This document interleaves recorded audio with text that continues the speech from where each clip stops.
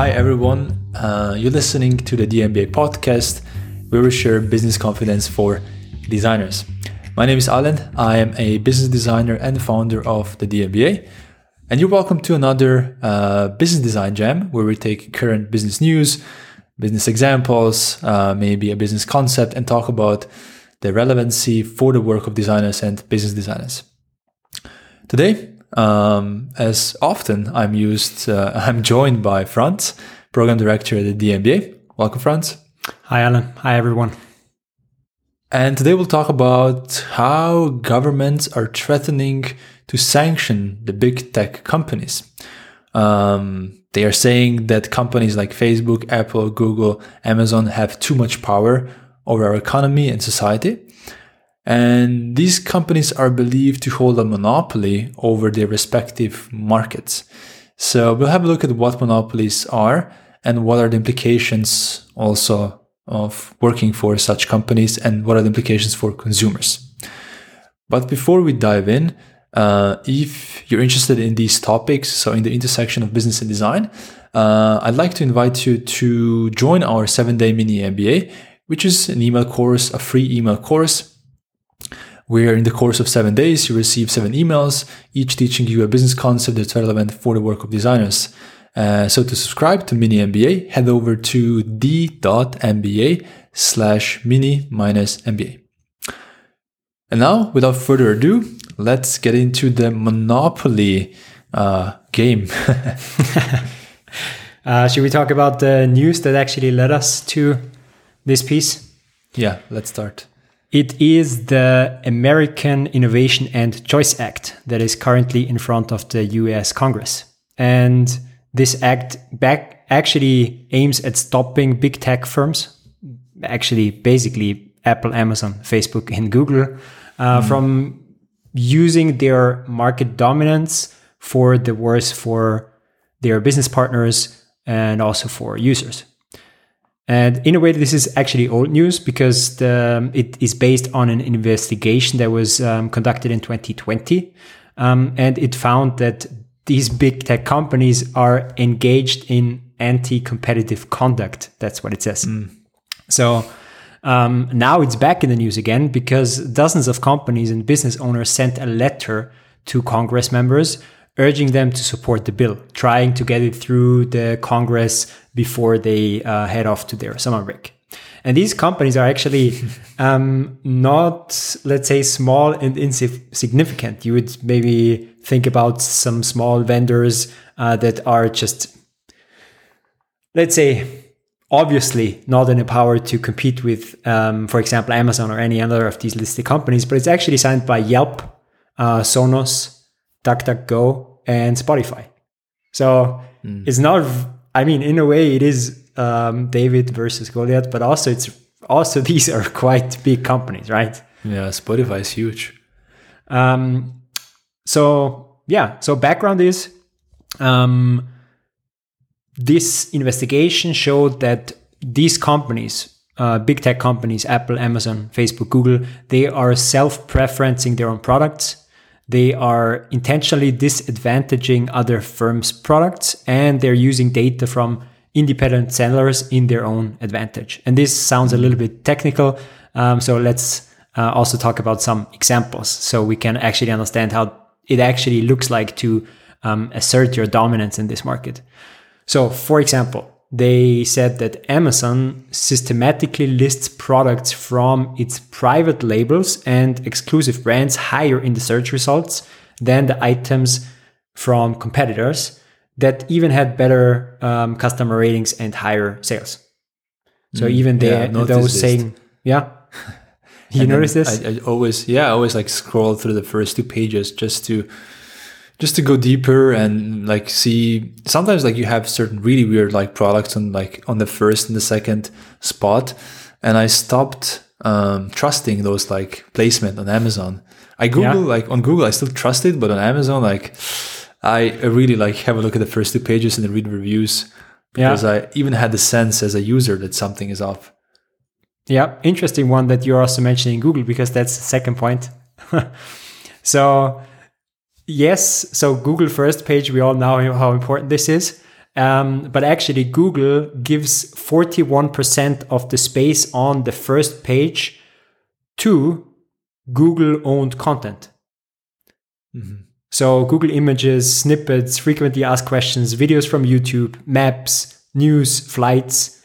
So that in itself is already kind of hard for everybody else who is in this space, because if this page one space gets, let's say, smaller, and if Google actually uses 41% of this space on page one for their own content, that's hard for any business. But the next step is that actually apparently Google native content does not go through the same algorithm than independent content.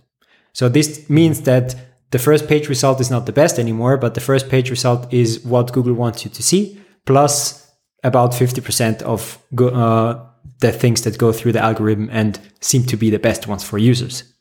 Mm-hmm. So again, self-preferencing. And last one, not really self-preferencing, or maybe even more self-preferencing, but more aggressively, Apple. So basically forcing app providers to use their payment services for any kind of transaction that is done. So if you're listed as an app in the App Store, then you need to use if you want to make payments through the App Store, you need to use their Apple Pay. And they are charging 30% of commission. 30% of commission. So if you don't want to do this, you need to send people away to a separate page. They need to subscribe there, pay there, and then they need to come back into the app. So some companies are doing this, but it's really, really bad. Yeah, I think Spotify is like aggressively like trying to move people into paying on their own website on Spotify.com. I didn't research this, but I believe actually that if you subscribe through the app, it's not just 30% of the first purchase, but it's like recurring. So if I'm a subscribed subscriber, then it's not just 30% of my first monthly subscription, but it's like forever. Of any revenue. So, yeah, that's crazy. You know, like obviously then all of these companies are trying to get you to pay out of the, so not on Apple's platform. And I think some of them even offer some discounts for this. Yeah, that's true. Some companies do that. Spotify does this. Actually, I also read Tinder does this. So it brings you away from the App Store to subscribe. So yes, there is ways around, but it's always worse, right? So, and the reason why this matters is that these companies have significant power. So this could all be fine if you could just walk away and use another service. But the problem is you basically can't. So Amazon controls 36% of e-commerce in the US. And in some like smaller markets, like for example, print books, they have 50% plus. iOS is 57% of US operating systems. So if you don't do this, you lose basically 57% of your users, which are usually also the more active users. So let's say willingness to spend is higher on iOS than on Android. And it gets even worse because 92% of online searches are via Google. So now thinking about these three examples that we just went through, it's just really, really hard to get around these companies.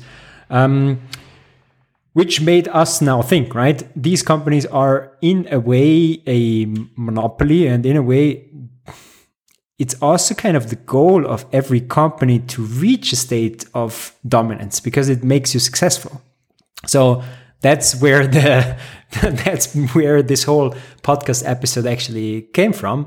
So today we're going to talk about what a monopoly is, how common big business practices, when they're successful, actually naturally lead into a monopoly or may even be the goal of creating such market dominance. And in the end, also talking about what negative impact such a market dominating position could have for customers and also for our society. Mm-hmm.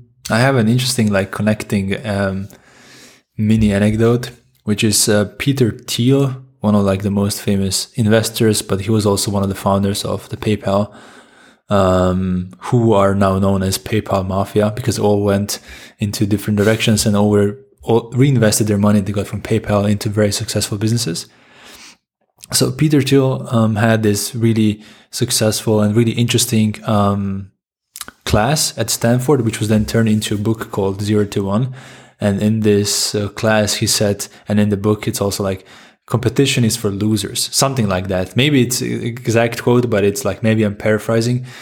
And the reason he's saying this is every startup founder that pitches to investors is always trying to say, we're the only ones doing this. We will be a monopoly. And the funny thing is, once you become a monopoly, you are saying that you're not a monopoly. And we'll talk very soon why you're trying to say that you're not. But it's a funny thing. When somebody says that they're a monopoly, they're definitely not. But everybody want to be. Yes, everybody wants to be. Until you are, then you try to convince everybody, hey, no, I don't have the power. I cannot, like, everything would be worse if I would stop doing this, which is actually what big tech companies are doing at the moment. So they're running ads. Exactly. They're running ads in Washington, D.C. area where they tell a story about how everything would be worse if this bill comes into practice. But actually, we didn't want to talk about the bill anymore. We just wanted to talk about monopolies and how they come to be and what impact do they have? I mean, first of all, I think we need to define what a monopoly is. And it's a really interesting and tricky question, as you will soon see. So let's lay it out with what we know. So most of us watching or listening to this podcast have played a game of Monopoly. It's a board game, and you play with friends, usually when you're a kid with your parents, and it's a way for you to get taught about the finances and stuff.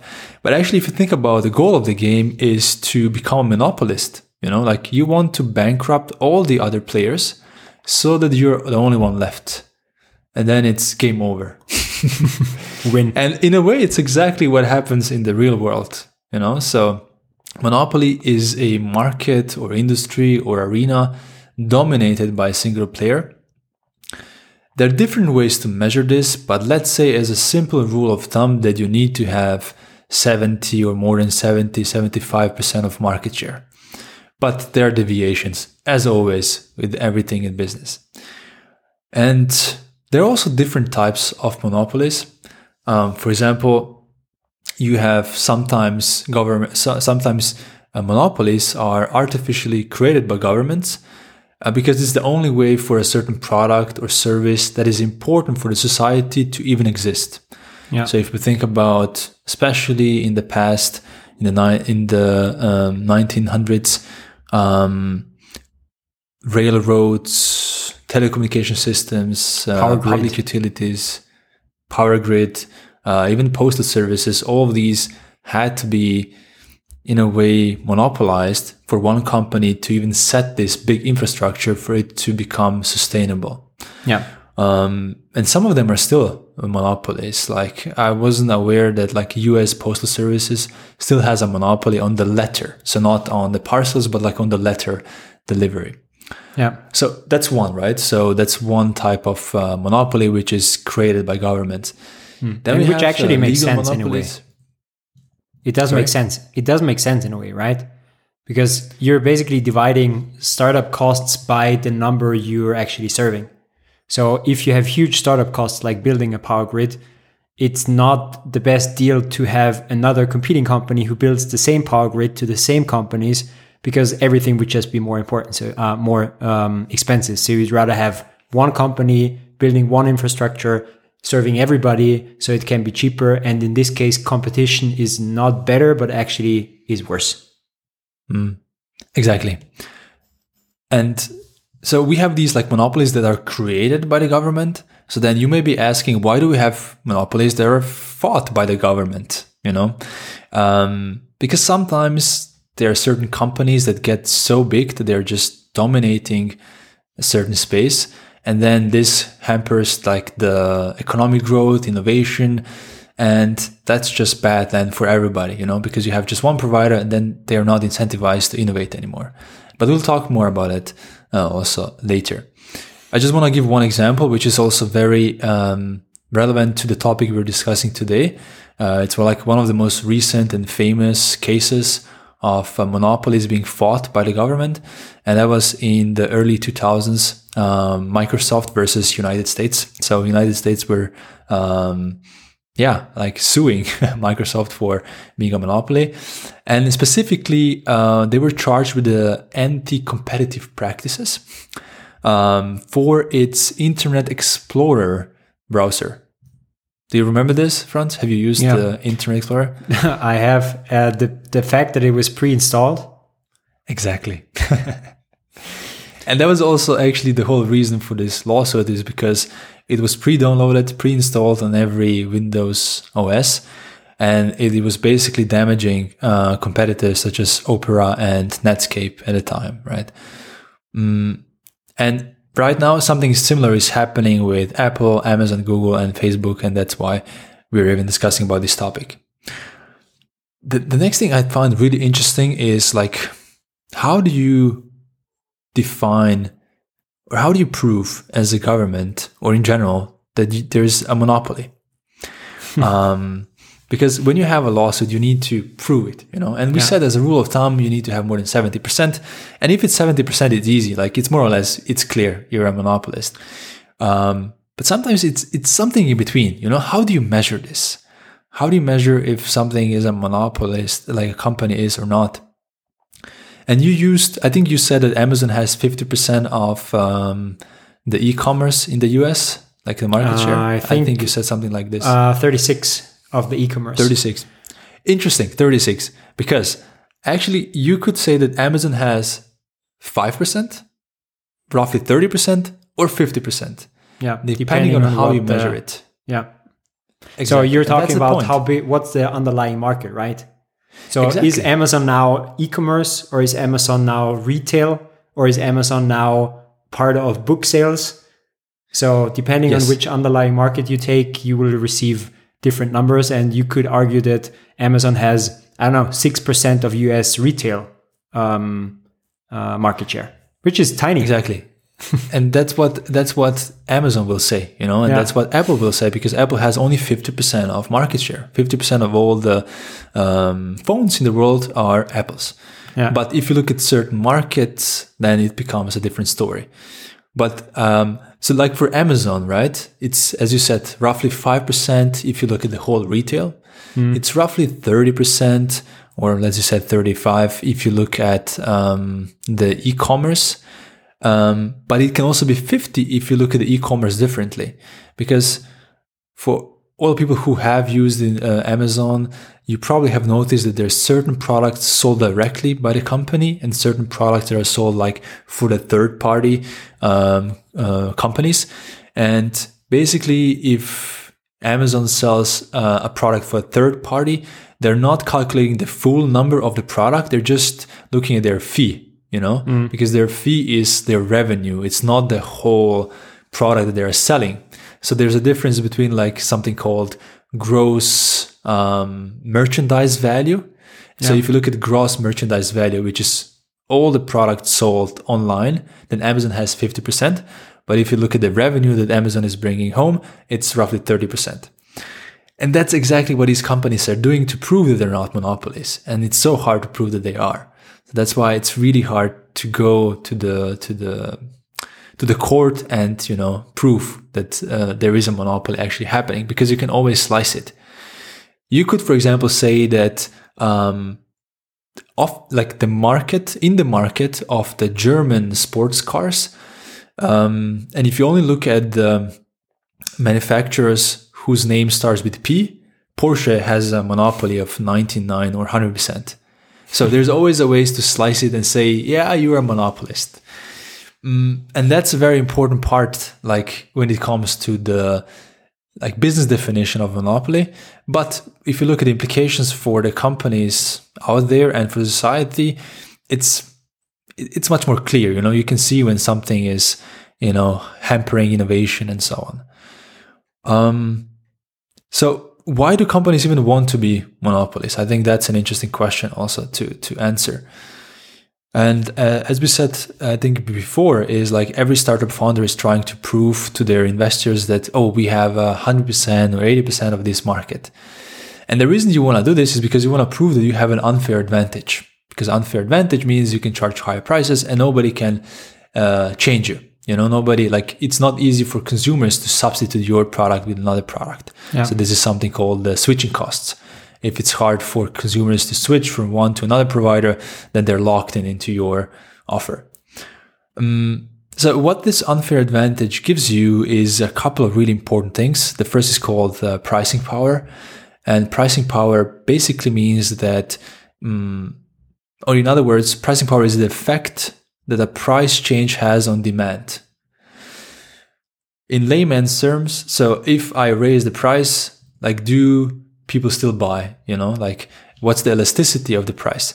And usually monopolistic companies can raise their price much more than they would drop. So even if they raise the price, still a lot of people would buy. So for them, they have a lot of pricing power, which is bad for consumers and for society at large.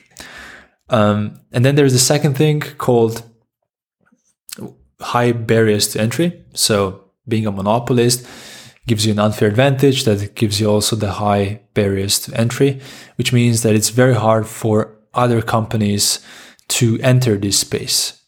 It's maybe because of certain legal hurdles. Maybe it's because you as a company is so big, like Amazon is so big that it's hard to get to this scale to compete with them, and so on. And I'll just say that in the technological sector, which is where a lot of us are working, there are a couple of things that companies usually do to become monopolist. One of them is just mention economies of scale, which means that with each additional product that you're producing, the price per unit goes down. Again, in a simple definition, this means that, like, if I have a huge factory and if I can create millions of cars, it's going to be cheaper than if I create just hundreds, because I can share resources, and economies of scale just means I can produce it cheaper. So economies of scale is very important. And second thing is network effects. And network effects are certain products that benefit from more people using it. So if you think about Facebook and WhatsApp and Instagram, the more people use it, the more friends use this product, the higher the value is for you. And this means you have very little incentive to switch from WhatsApp to Signal or something else, because you will be the only one there, unless you can get enough friends to switch to a new provider. So these are the reasons. So these are the two things: how you reach monopoly, which is having good network effects and having good economies of scale. So that's why a lot of founders and companies are looking for businesses that have inherent network effects. And they provide you this unfair advantage of pricing power and high barriers to entry. Yeah. And the interesting thing to understand is that a lot of product design, business design, strategy work is actually going after exactly this. You're trying to reach economies of scale. You want to try to be big enough in order for you to have lower cost. You are trying to go after a second concept is called economies of scope. So you're looking for other products that you can produce that indirectly help your current product. Like, for example, Amazon has a marketplace and Amazon has a Amazon Web Services, because it obviously makes sense to host your, like, the biggest marketplace on earth, also not at a competitor, but at your place. So this is economies of scope. Then you want to look for lock-in effects. Lock-in effects is not like, it sounds bad, but a lock-in effect is something easy, like my keyboard on Mac works differently than my keyboard on a PC. And that's already a lock-in effect, because I'm designing something in a way that is great, but as it is so great, I have a harder choice to go away from it. Then next one, creating entry barriers. Also something that I'm trying to do. So I'm trying to own the most scarce resources myself in my company. I don't want to be dependent on somebody else. And in the end, network effects, like every company wants to try or wants to get to a stage that this is a self-propelled business model, right? Network effect means that the more people use it, the better it is for everybody. So if you reach a certain state, you will get your customers to do marketing for you because they benefit from bringing other people to your business. So if I'm now switching to Signal, for example, then I want you also to switch to Signal because otherwise I cannot text you. So that's the network effect, right? So all of this in itself, all of these small bits and pieces that in the end lead to a monopoly, if they work out, are completely common business practices. What everyone basically sits down every day and thinks about, how can we make this happen? Because this is how we get competitive advantage. And this is the interesting thing here, that it's not bad until it's bad. Right? Yes. So that's what you want to do in business. Challenge. Exactly. Like you're starting out, you want to do exactly these things, but if you take it too far, then it becomes bad for like all the stakeholders apart from you, the company. But on the long term, it's also bad for you. You get spanked by the government or whatever, and then it's also not the best thing. And that's the interesting challenge here, like finding this balance. And I think it's easier said than done because initially, like every company starts out, or let's say almost every company starts out with the idea, we want to be a monopolist, with the realization that they will probably not be a monopolist. So you do everything you can to be a monopolist just to survive. Mm. And then if you succeed, you're like, oh, I wasn't expecting this. Yeah, interesting thought. Because even a lot of unicorns are not monopolists. They're just like very, very successful companies. Yeah, but they're like, in a company or in a market where you have a lot of competitors, or maybe just one another bigger, like Uber, Lyft, or whatever. You're not alone. And in these cases, you have really like huge companies dominating the market. Yeah, which is, as you said, great until it isn't. Yeah. And in the end, maybe it's I was just thinking about like what's the final step? Why can't Uber be a monopoly? I think it can't. I think Uber can't be a monopoly. So where is this, like, what market? I think there is also a type of market that that somebody can reach a monopoly, and then there are other markets where it's just hard or maybe even impossible. Yeah, I mean, it's such a tough topic because it really depends on the market or the type of product and so on. And we've seen most of the monopolies of the last 10 years, 20 years were in the tech sector because it's very easy to scale. It's very easy to reach like global audience. And with a lot of manufacturing companies, you need to own a very scarce resource. And that's just much harder to do. It's much harder to scale quickly, and it just takes much longer to get there. So I think that's why we've seen nowadays like huge race in the tech sector. But even within tech sector, you have different stories. Uber, I think, needs to think much more about setting like these small units in each country. So in a way, it's not as easy as it is for Google to scale operations, and so on. So every market is so different that even if you set out with exactly the same strategy, obviously you won't have the same results, but certain markets are just, let's say, easier to dominate than others, maybe. Yeah.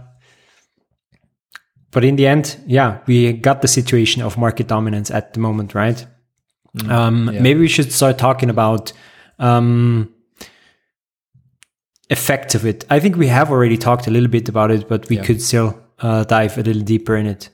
So just in general, I think what we all want is healthy competition, right? So companies with good products and good services being able to succeed. And when I say succeed, I mean that customers are able or are choosing the best product. This is how companies succeed in a competitive environment, right?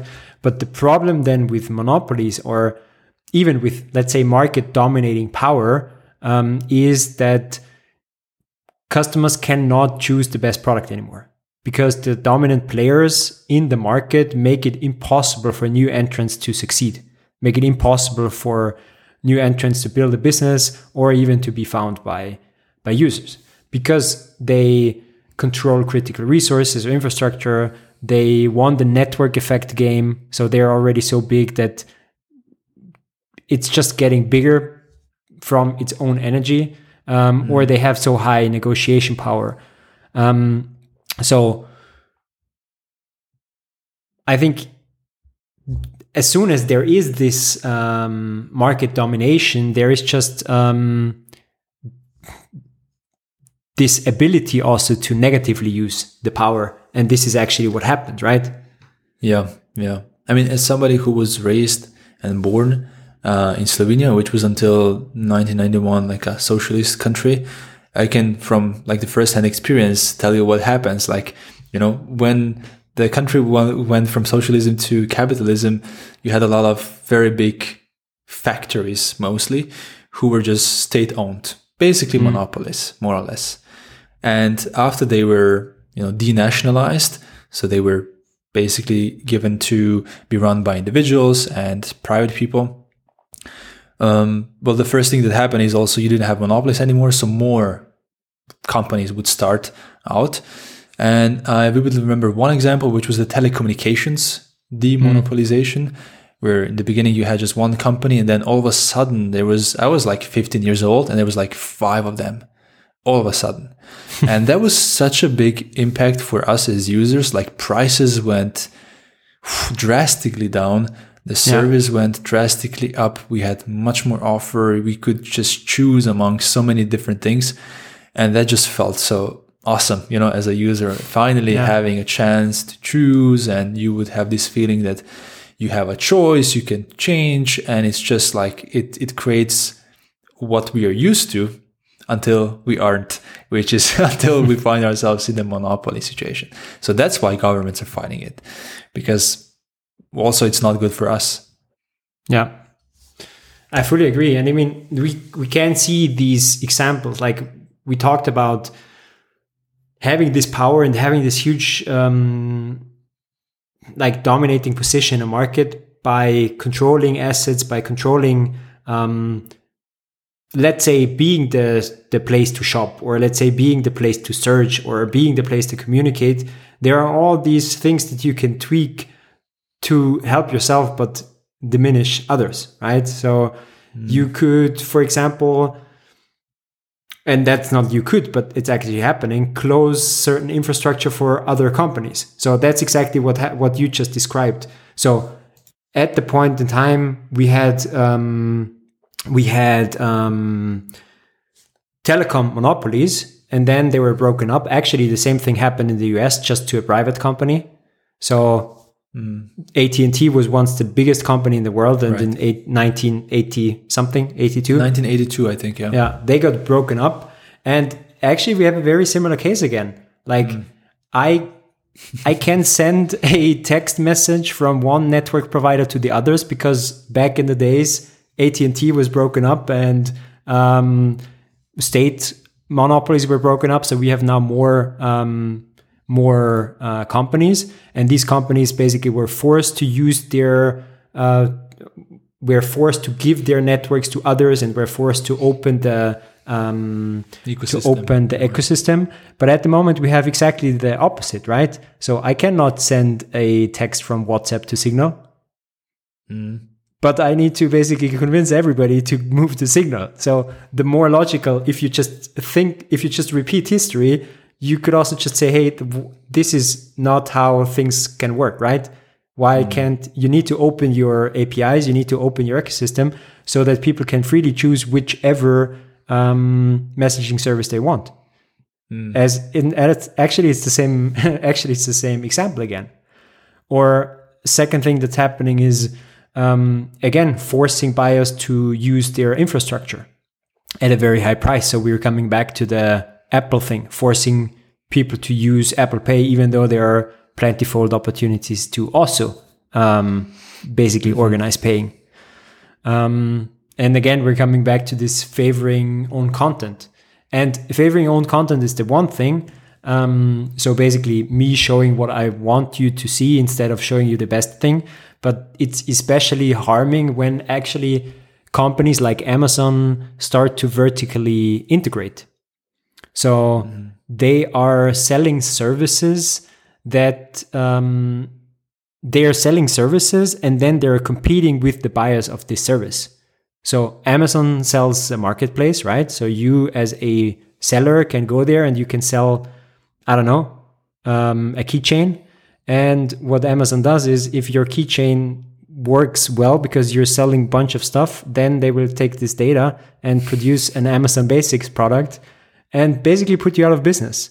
And it has happened. So even Jeff Bezos said there is the policy that marketplace data is not allowed to be used in this ways, but he cannot guarantee that this has never been used this way. So did you really say that? Yeah. Wow. So that's very close to saying I don't actually care, right? So maybe we did it. Maybe we did it. Very likely we did it. So we have this policy, but actually we don't really care. So when you see that there is this power, it's just very easy to use this power in a negative way. And the result is just no real chance for competition on the one hand, but also on the other hand, like better or worse choices for users. So you'll get increased prices because dominance will obviously try to keep prices high. You will get less competition. And even if the product is better, it's not going to reach scale. So it's, again, maybe even contributing to less quality, and it's contributing definitely to less innovation, because even if you have a great product, you have a very hard time to make it because somebody else has the power to hold you back. And I think now we're coming back to what is now the criteria for a monopoly. It's really hard to say because I actually don't care about the market share, right? It's much more about, is somebody using their power in a non-competitive way or in an anti-competitive way? And if this is the case, then yeah, that's not great for anybody except for the purses of stakeholders of this company, actually. Yeah. And many of the listeners we have may actually benefit from this because they're holding Amazon stocks, Google stocks. So we are basically part of this, right?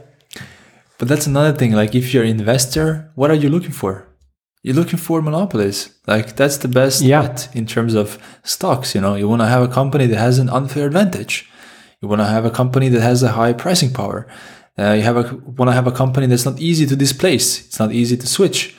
So we end up buying Apple, Amazon, Google, and Facebook and because it's just like, it's a good stock. I'm not saying I'm buying, it's just like in general.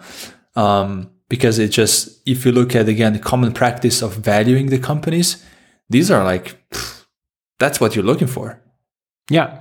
So coming back again to the thing that we said, these practices that lead to a monopoly are actually the most common business practices. As soon as you sit down and start your own company, you do exactly this, but only in a very small scale. Yeah. So the lesson here is try to become a monopolist, but don't become one. You can become a monopolist, but then don't be evil. I don't know. I think that's a good advice. Don't be evil in general. I think I'm not the first one to say this, right? Who said that? No. A lot of people, but there is a company with a mission, right? Don't be evil. Don't do. I think we're back at the very start because I think that the very first Google, right? Yeah. Yeah. So the very first company, let's say, motto or whatever you call it, slogan was "Don't be evil." Google. Okay. Oh yeah. Full round. And in this very, very cynical thing, we can also end here. Yeah. Full circle, coming back. Yeah. Do you got more? No. Cool. Then thanks everyone for tuning in to another Business Design Jam. I hope you enjoyed our discussion on the monopoly. If you have a suggestion for another topic that we should cover, just reach out. You can send us an email at hello@d.mba. We'd love to know what other topics maybe you'd like, or even business news you'd like us to cover. And if you're interested in this intersection of business and design, you're welcome to also join us in the DMBA program or take one of our free email courses. Mini MBA is the one that's like 7 days long. Over 7 days, you will receive 7 emails, each teaching you a business concept, and you can find it on d.mba/mini-mba. Thanks again, and talk to you and see you all soon. Bye-bye. Talk soon. Bye.